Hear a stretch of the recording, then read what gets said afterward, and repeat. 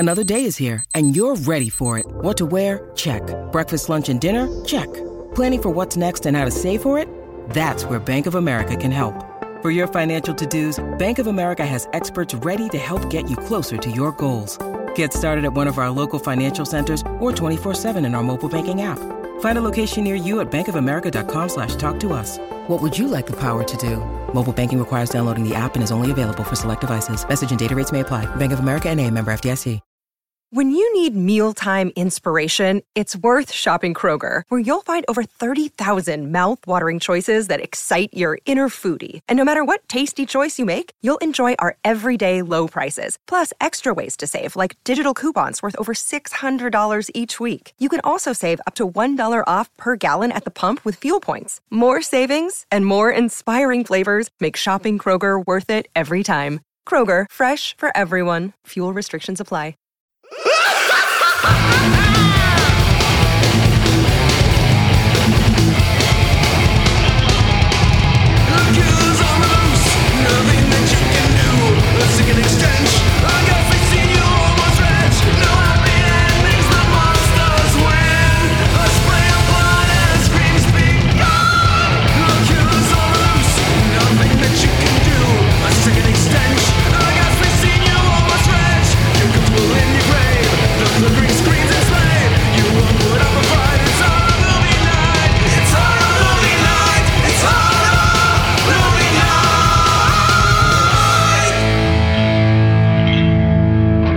Well, the joke's on Icon versus Icon writer Dylan Lyles as he's joining us again for yet another April Fool's horror.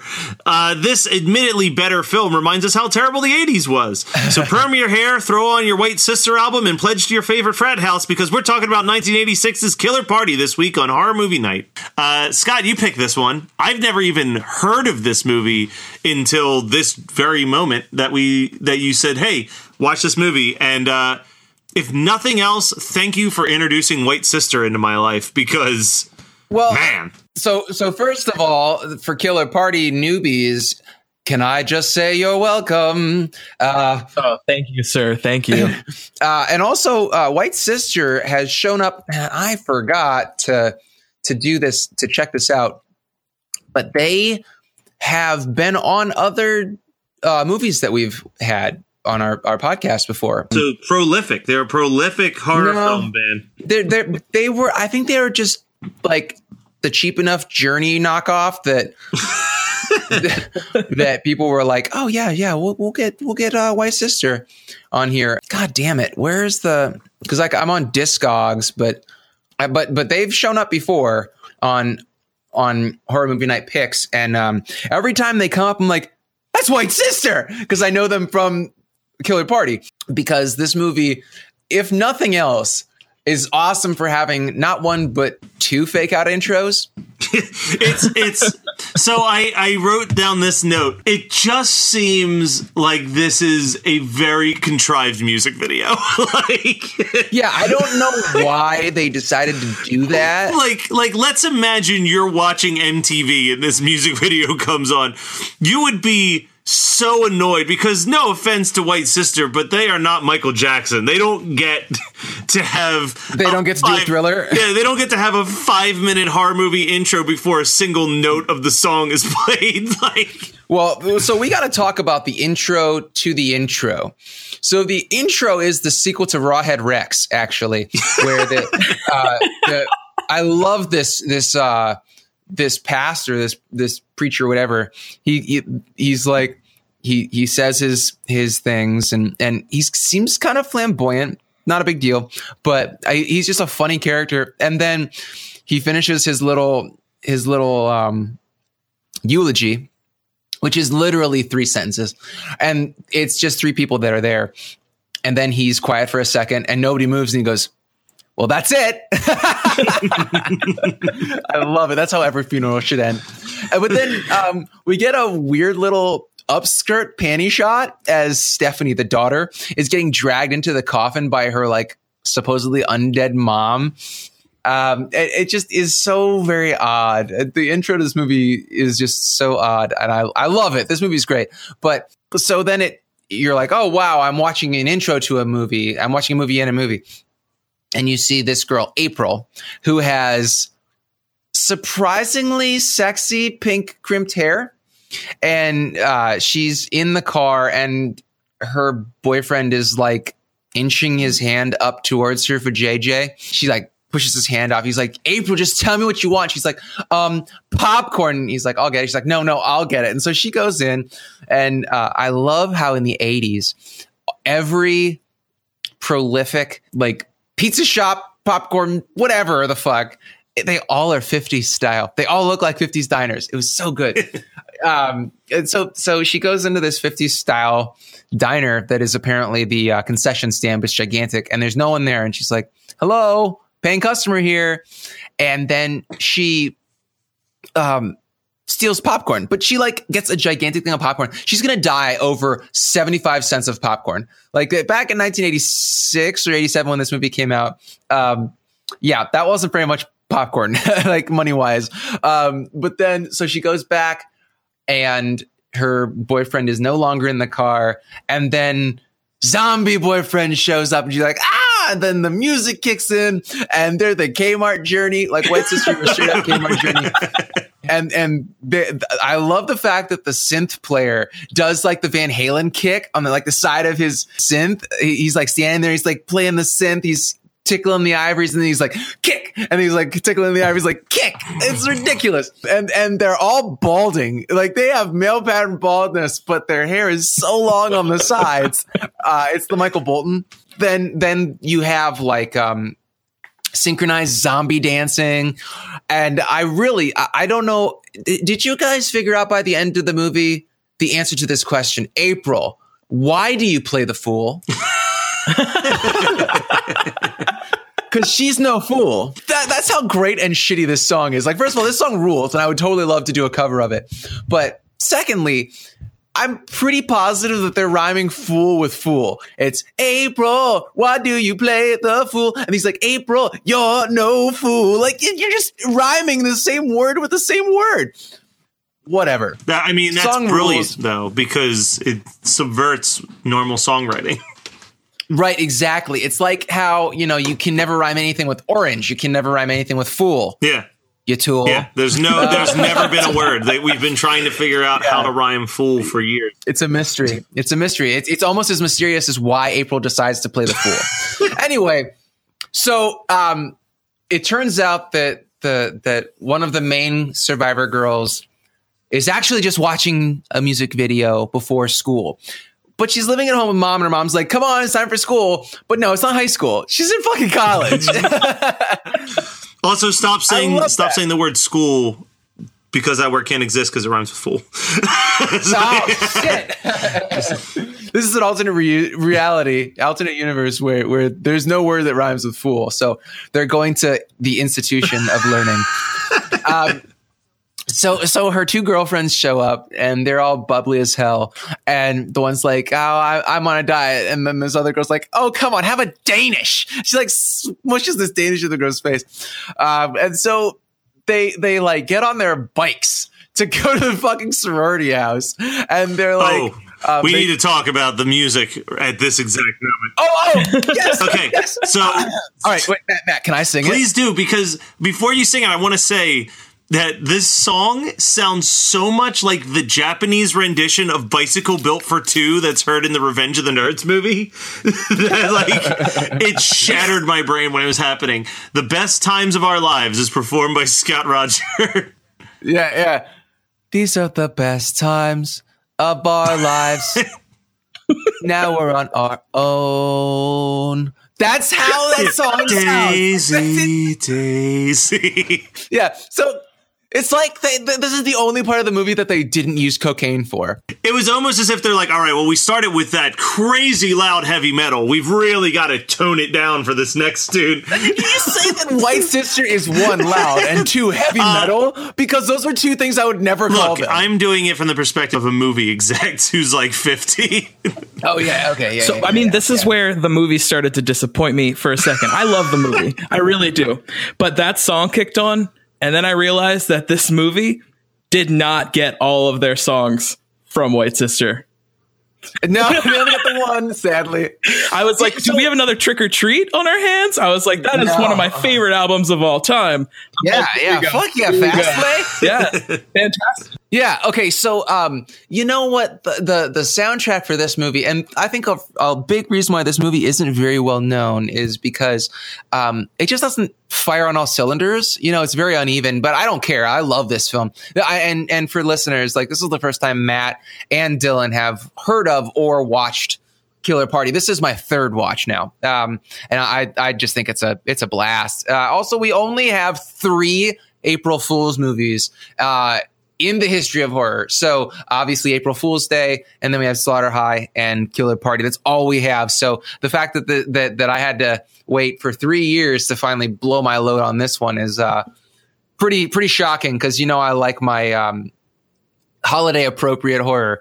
So that Best Times of Our Life song is kind of like a really toned down version of the It's Him song by Wednesday Weekend in Slumber Party Massacre 2.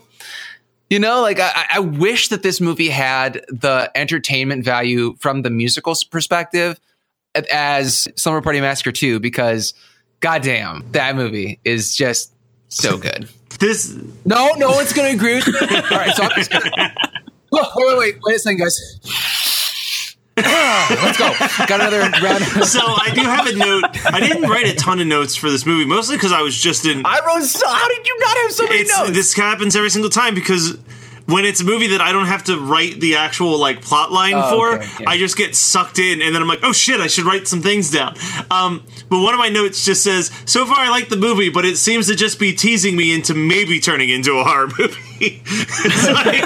Yeah, that's what this movie does. It teases you twice. That's the April Fool's joke of this film. I literally thought that the April Fool's joke was going to be that it just wasn't a horror movie. That it just turned into a delightful little romp about a bunch of kids at a party. It's fucking Porky's, but it's like eventually a Evil Dead movie. Yeah. But we'll get to that. So the Porky's part of it is these. So it's Halloween, right? This is also, is this a Canadian film? I don't think it is, but they get their timelines really wrong, because you don't rush a sorority in October. It's January.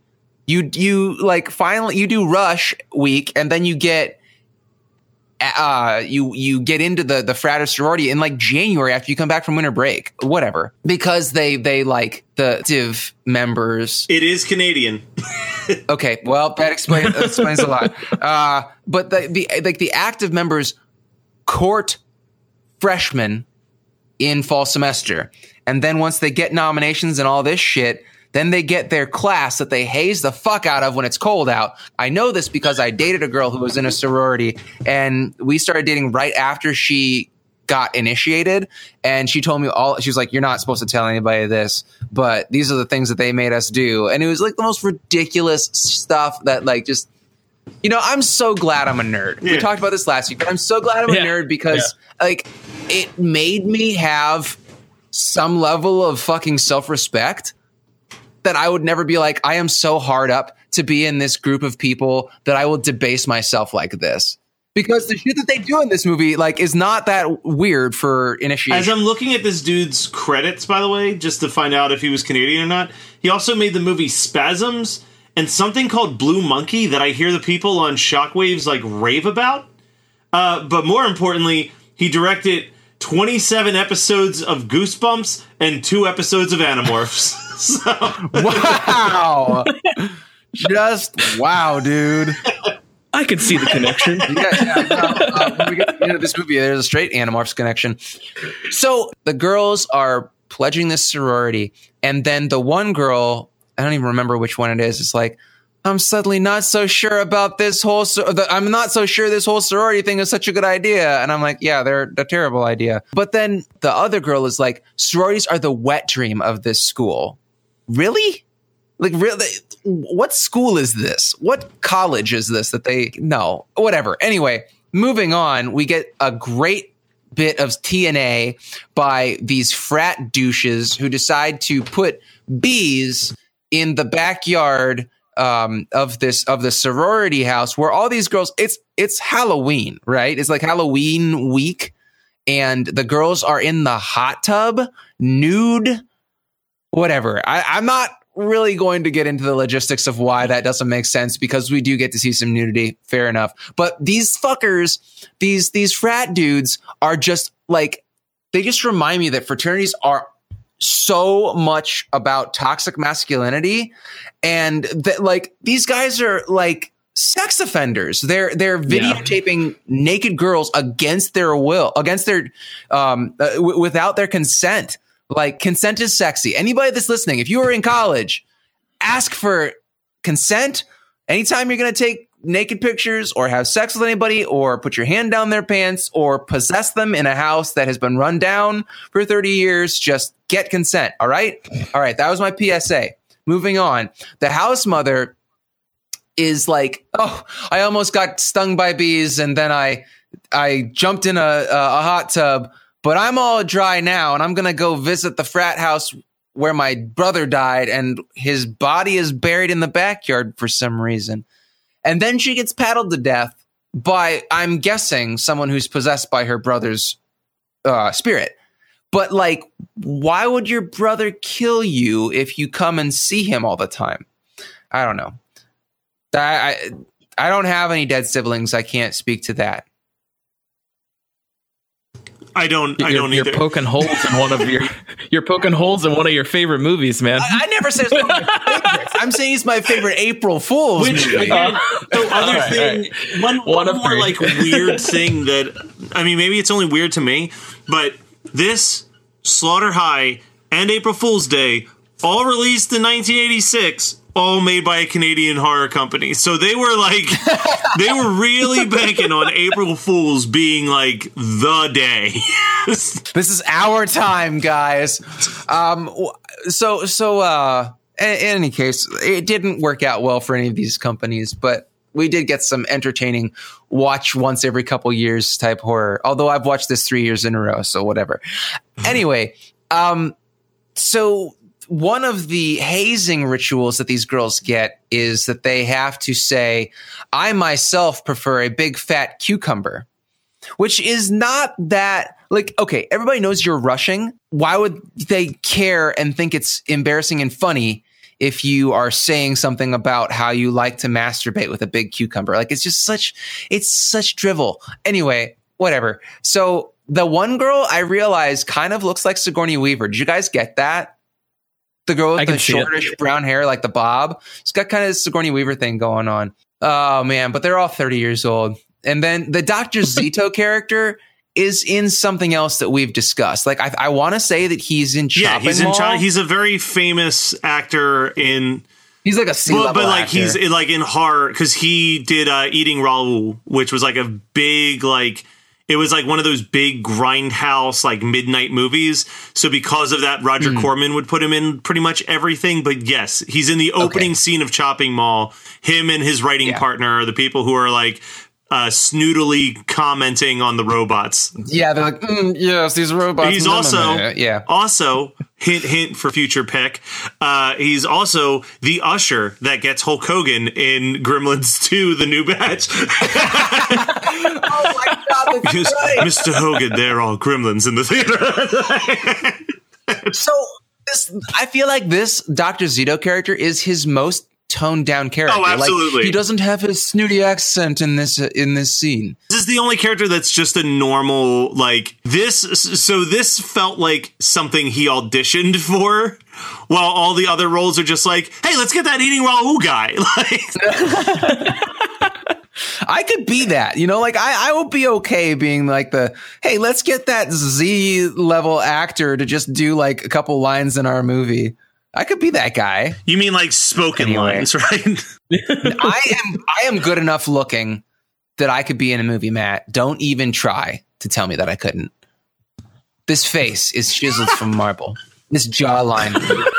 Speaking of jawlines, so the girls are then told they get kicked out of class like they're told to do, because that makes sense.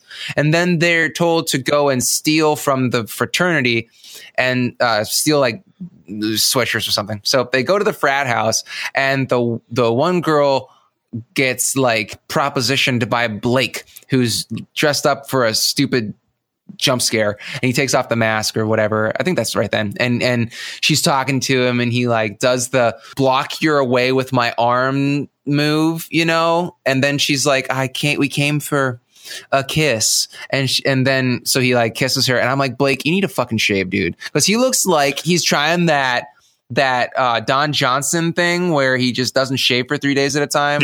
Yeah. But it's pretty gross. So he sucks. And then we get Martin, who is easily the most annoying person that we've discussed in weeks.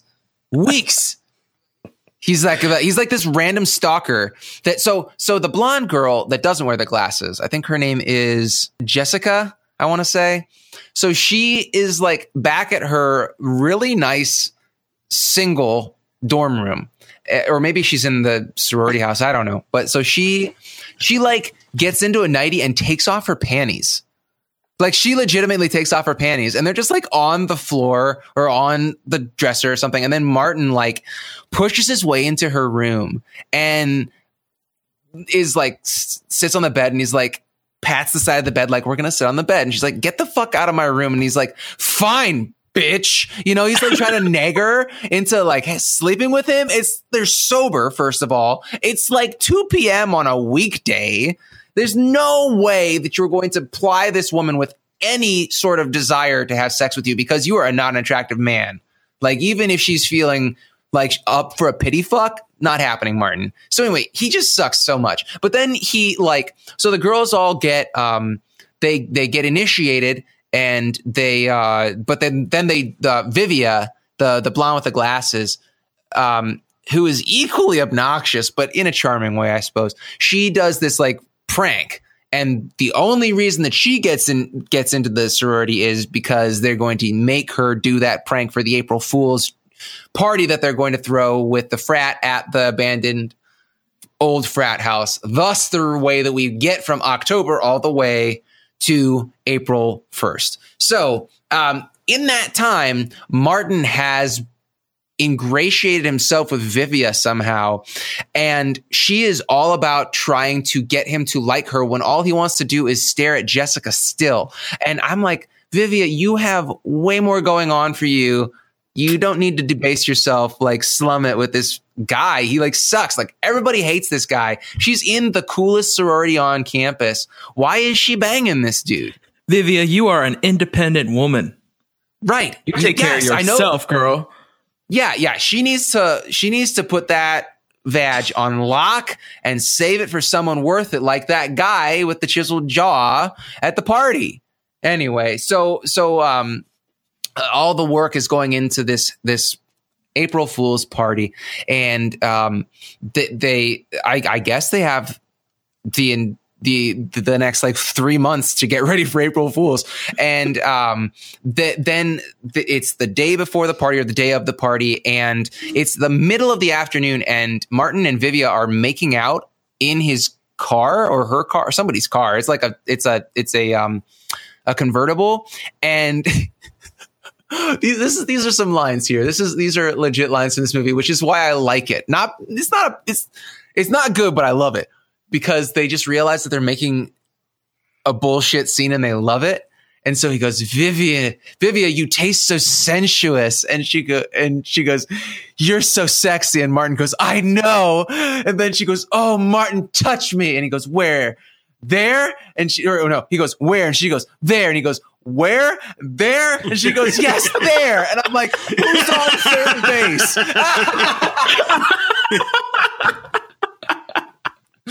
Oh, okay.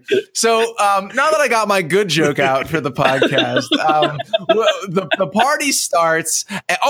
One last line from that scene, because Martin has his hand down her pants. He's touching pubes, right? And then he stops and turns and looks at the window where I believe Jessica and her boyfriend, or Blake maybe, are making out. And he goes, is that Jessica's room? And Vivia goes, Martin, do you know what the largest room in the world is? And I'm like, please don't say your vagina. And she goes, it's the room for improvement. Oh man, this movie just is so great. So great in its ridiculous and shittiness. So now things really speed up and it stops being a comedy and starts being an actual slasher flick. So we get Dr. Zito for some reason. Oh, he's now in charge of the Greek life on campus, I guess. And so he goes to this like abandoned frat house and gets the shit electrocuted out of himself right as the party is about to start. So the party starts and sexy synth tunes start playing. And it's like if White Sister is Kmart Journey, we get whoever this is that's like Kmart Paula Abdul. And I'm totally cool with it. And we get like basically just party shots for 15 minutes. And people are dressed up. And it's like they keep talking about it like calling it a masquerade party, but their faces are uncovered. That's not a masquerade party. That's just a costume party. So I don't know if this is different in Canada, but I've never once dressed up on April Fool's Day. I love any excuse to dress up in costume, but I've never had that opportunity. So I'm wondering if I need to go be a Canadian. I mean, I feel like you would blend in pretty well. I just don't like the cold. I basically like I could just go and live in like the very, very, very southernmost borough of Toronto, which is apparently a really fucking weird city. I'd probably be like, that is too much for me. But you get to dress up on April Fool's Day. So then these bumblebee costumed frat guys. Holy they were the ones boobs, filming. Right? They were the ones filming earlier. Yeah.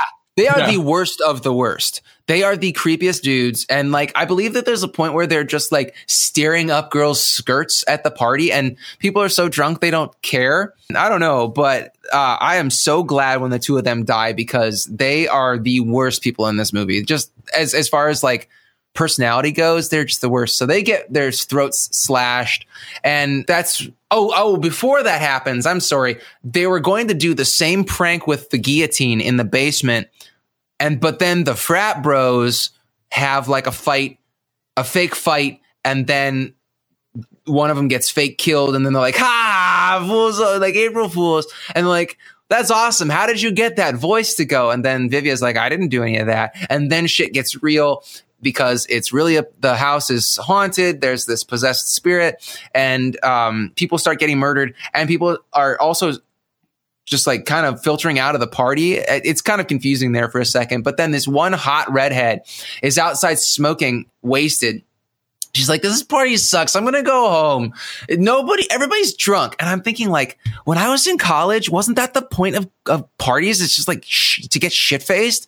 Like, why would you complain that the party is lame because people are doing exactly what the party is for? So anyway, Martin comes out. Oh, by the way, Martin's dressed like a woman and he's just like playing grab ass with everybody. And he's like, I want you. And he like runs after her because he wants to sexually assault someone in this movie somehow, finally, because he can't just have consensual sex with Vivia. He has to just force himself onto a woman because he's that emasculated in general. So anyway, everybody gets murdered in moderately interesting ways. Like somebody gets drowned in a bathtub and then another person gets their throat slit, whatever. And then another person gets a harpoon through them, I think.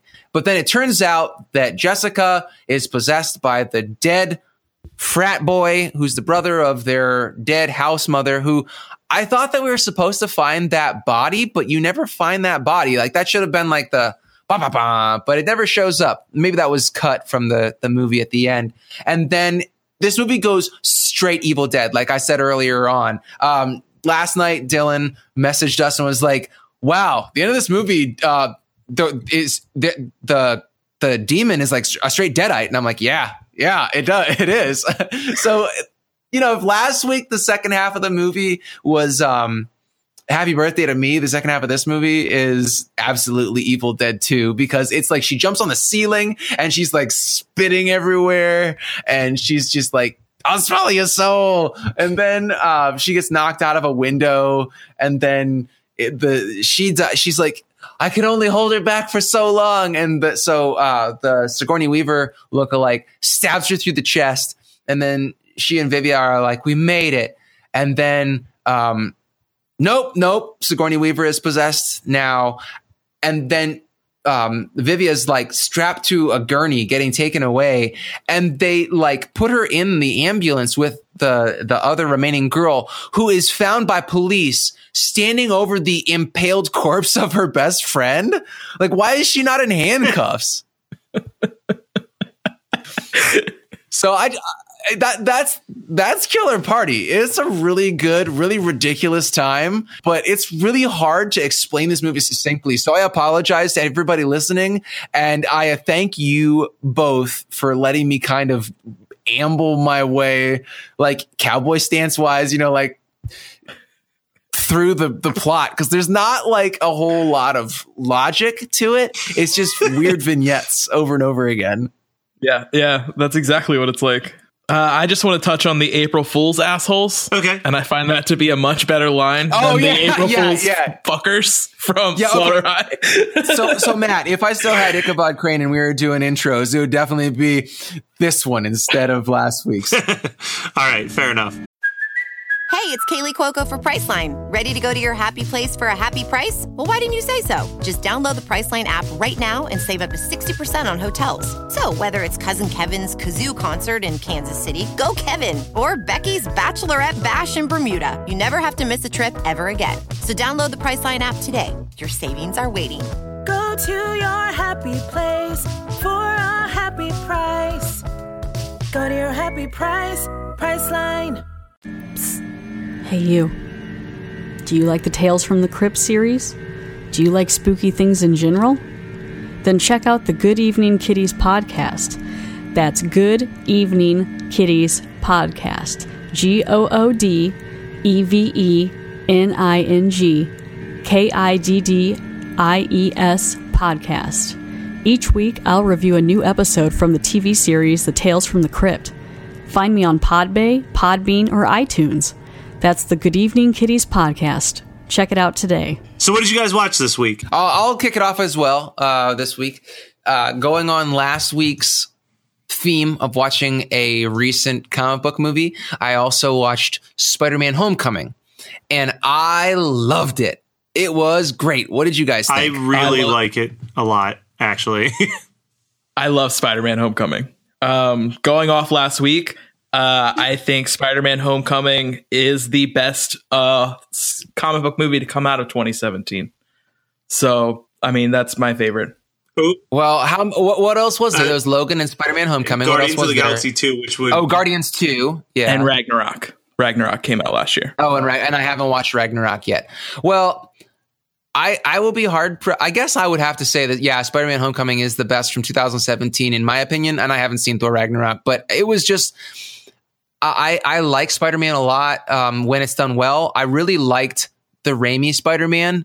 I mean, Spider-Man 2 was my favorite Spider-Man for a very long time, but I think that Spider-Man Homecoming might be better because I was genuinely surprised when I'm not going to spoil it for anybody, but like when you realize the naming why they named it Homecoming. Oh yeah. That was maybe I was just like kind of immersed in the movie and not thinking forward, but I was like pretty shocked that happened, and I was like, oh damn, I should have seen that coming. I love the fact that they have Shocker in it. I love the fact that they have that they bring in the Battle of New York so much. I loved the I mean, there were just so many little Easter eggs in it, just like in Logan, that were kind of tailor-made for someone who has grown up with the comic books. And I'm not taking anything away from Raimi's Spider-Man films because I loved them. And I think that, I mean, really, the Doc Ock scene in Spider-Man 2 is the most Sam Raimi non-horror thing. It's basically a horror scene, and I loved that. I just feel like this is kind of the most perfect encapsulation of both Spider-Man and Peter Parker. Yeah, I was going to say this is the best overall Peter Parker Spider-Man dynamic, because I feel like with the Sam Raimi movies you had a really good Peter Parker, but he was just a guy in a suit when he was Spider-Man, and then in the the quips were good though. The quips in Raimi's Spider-Man are good, but still. I felt like as many issues as there were with the Amazing Spider-Man films, I think that was the better actual Spider-Man character. But then this one comes out and it's just like, oh man, he's the right dorky kind of teenager, but he also is like a smart aleck and quippy, and like it just felt like exactly how I remembered reading Spider-Man for the first time. Well, that's the thing. They finally realized, like, oh, hey, Spider-Man is in high school. Like, Peter Parker is in high school. Like, he's a smartass. Yeah. I also like the fact that he's not super OP. Like, he's strong, but he's still kind of like getting stronger. And I love the fact that we don't have to watch his stupid backstory again. Like, I'm so over origin stories. I love the fact that it's just 2 sentences when he's talking to his buddy. His buddy's like, so you got bit by a spider? Did it hurt? It's like, that's all they had to do. I forgot how great his friend is too. The guy in the chair. The guy in the chair. I love the fact that Donald Glover, who is Miles Morales in the cartoon, right? Yep. He's the voice of Miles Morales. Yep. I love the fact that he's in it. I love his scene when he's like, yo, you need to get better at this interrogation thing. And then he's like, sorry, Mr. Criminal, because he's like, that web will dissolve in 2 hours. He's like, come on, man. I got ice cream in the back of the car. I lit up when I saw him. And honest to God, I am a huge fan of Glover, like all his work. And I could go off hours talking about like Donald Glover history, but I won't. But yeah, I lit up when I saw his cameo. All right. Dylan, do you have anything that you watched this week? Yeah, actually, I watched 3 things this week. Whoa. The first thing I watched was Joe Lynch's Mayhem. I heard that's great. I've heard so much praise for that movie. I thought it was fucking fantastic. It was everything I wanted the Belko Experiment to be. All right, I've been meaning to watch that. I'm gonna throw that on my fucking Netflix right now. So, like, but who are the actors in that one? Because I think I saw it's the chick from The Babysitter. Okay, yeah. And so Glenn it's from better Walking than Belko Dead. because I haven't watched I haven't watched Belko, but I was like, interested in both. Should I watch Belko and then watch Mayhem, or should I just watch Mayhem? I mean, Belko is worth a watch. I know people that hated it. I know people that liked it. I don't like a movie that has no redeeming characters. And then I wouldn't like that either. The Belko Experiment. There's like one redeeming character, and everybody hates him. So I'm like, all right, this isn't making me happy. So I just wasn't happy when that movie ended. And the way that movie ends it's very similar to, you guys saw Hateful Eight, right? Yeah. I like Hateful Eight, but that movie ends and you're like, wow, none of this stuff could have happened and nothing would have changed. Yeah. So it's the same ending. Like it ends and you're like, all right, well, that was that. But with Mayhem, like there's a goal and that goal is achieved and you have great characters, great one-lines. The music is fantastic. It's a great mix of synth. And I mean, Joe Lynch is a huge metalhead. So there's random metal tracks thrown in there. Oh, okay. I'm interested now. You really piqued my interest. It's fantastic. The main character, I can't remember his name, but it's played by the guy that played Glenn in The Walking Dead. He is phenomenal. He has an obsession with the Dave Matthews Band. So like he's trying to convince the chick from The Babysitter that Dave Matthews Band is great. So like they throw it on while they're killing people. Like it's fun. And that's what I wanted the Belko Experiment to be. The Belko Experiment to me was not fun. Mayhem was a lot of fun. And real quick before you move on to the other 2 movies, feel free to check out our parent podcast, Geekscape.net, for actually a really good hour-long interview that Jonathan did with Joe Lynch to promote Mayhem, because he gives a lot of cool insight on what it was like making this movie while simultaneously his friend was producing Belko Experiment. So it's a very kind of cool, him being self-aware and acknowledging we kind of made the same movie, but they're very different movies.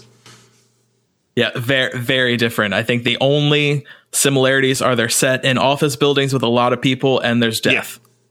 Yeah. So the second thing I watched this week was Goon 2, Last of the Enforcers. And I've almost watched that a couple times. Is it worth watching? It is worth watching if you're a fan of the first one. It is not as good as the first one. It has its moments. We were talking about before the podcast about how it's much less about hockey. And That's kind of how I feel as well. Most of the movie actually takes place. So when these hockey players retire, you have Liev Schreiber's character. He now skates in an abandoned. It's not an abandoned hockey rink, but after hours, everybody gets together and they have fights in the hockey rink, and it's kind of run like a tournament style. So everybody that retires just goes here and fights and makes money doing that. So we spend more time at this after hours hockey rink than in the actual like hockey league and dealing with the team. I will say my highlight is Wyatt Russell, Kurt Russell's son.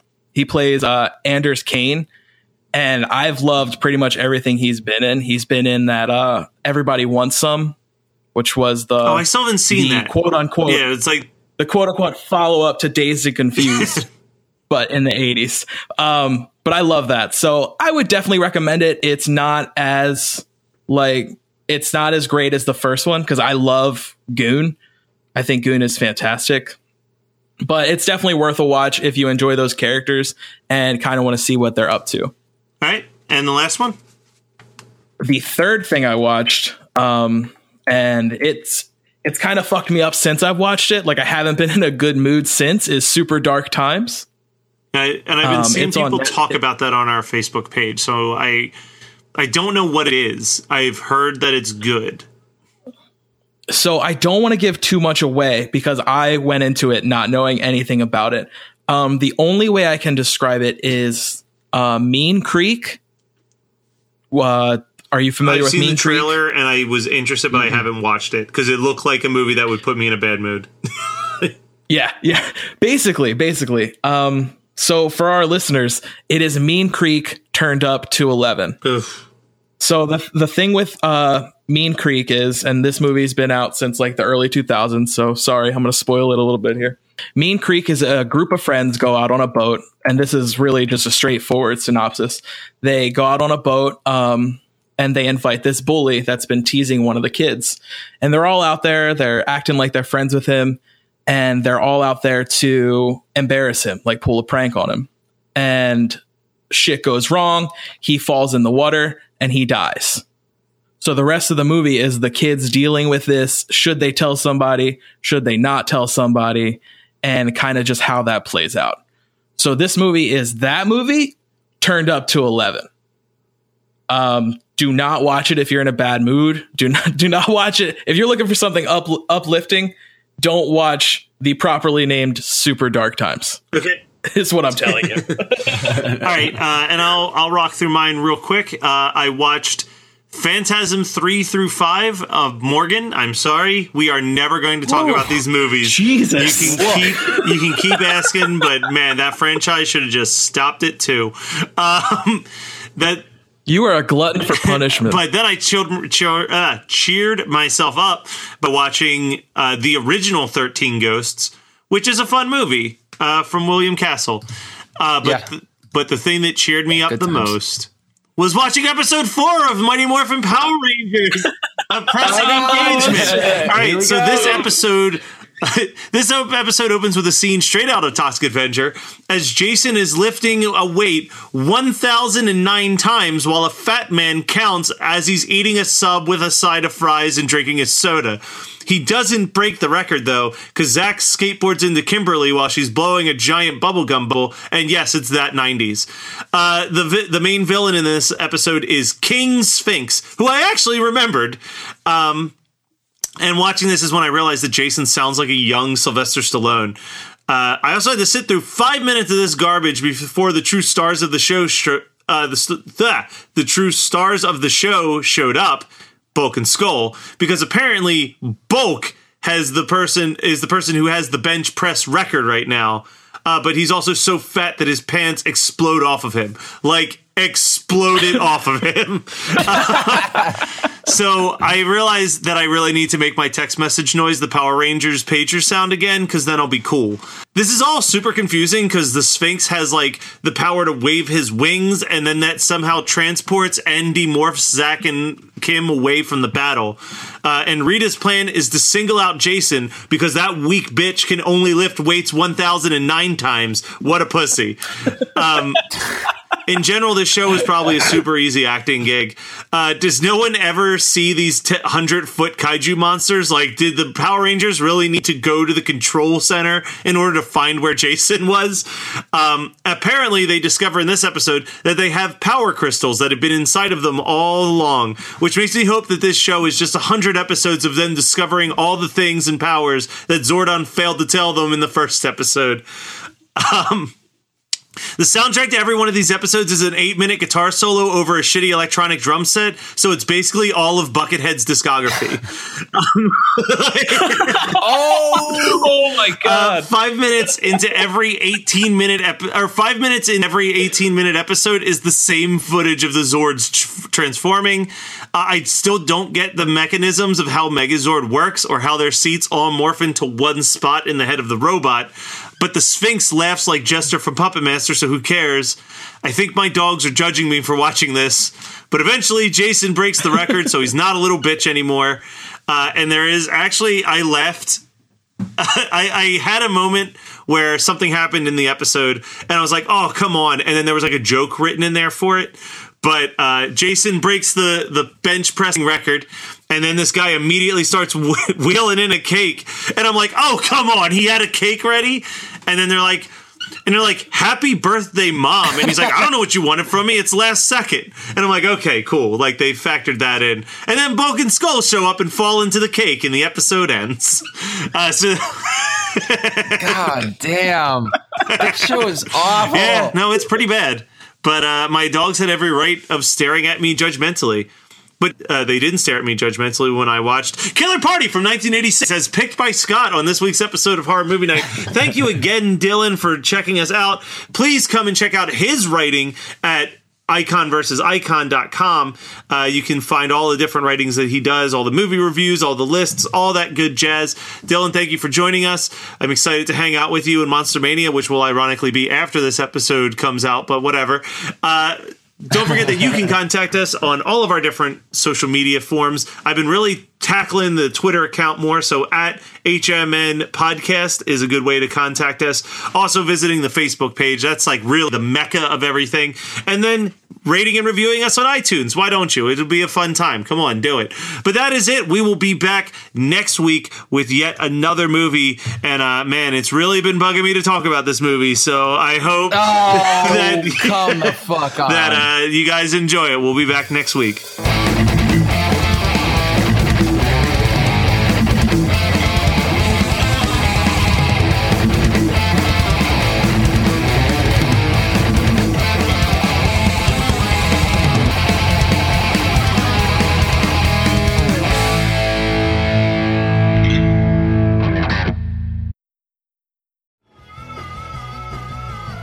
You're listening to the Geekscape Network.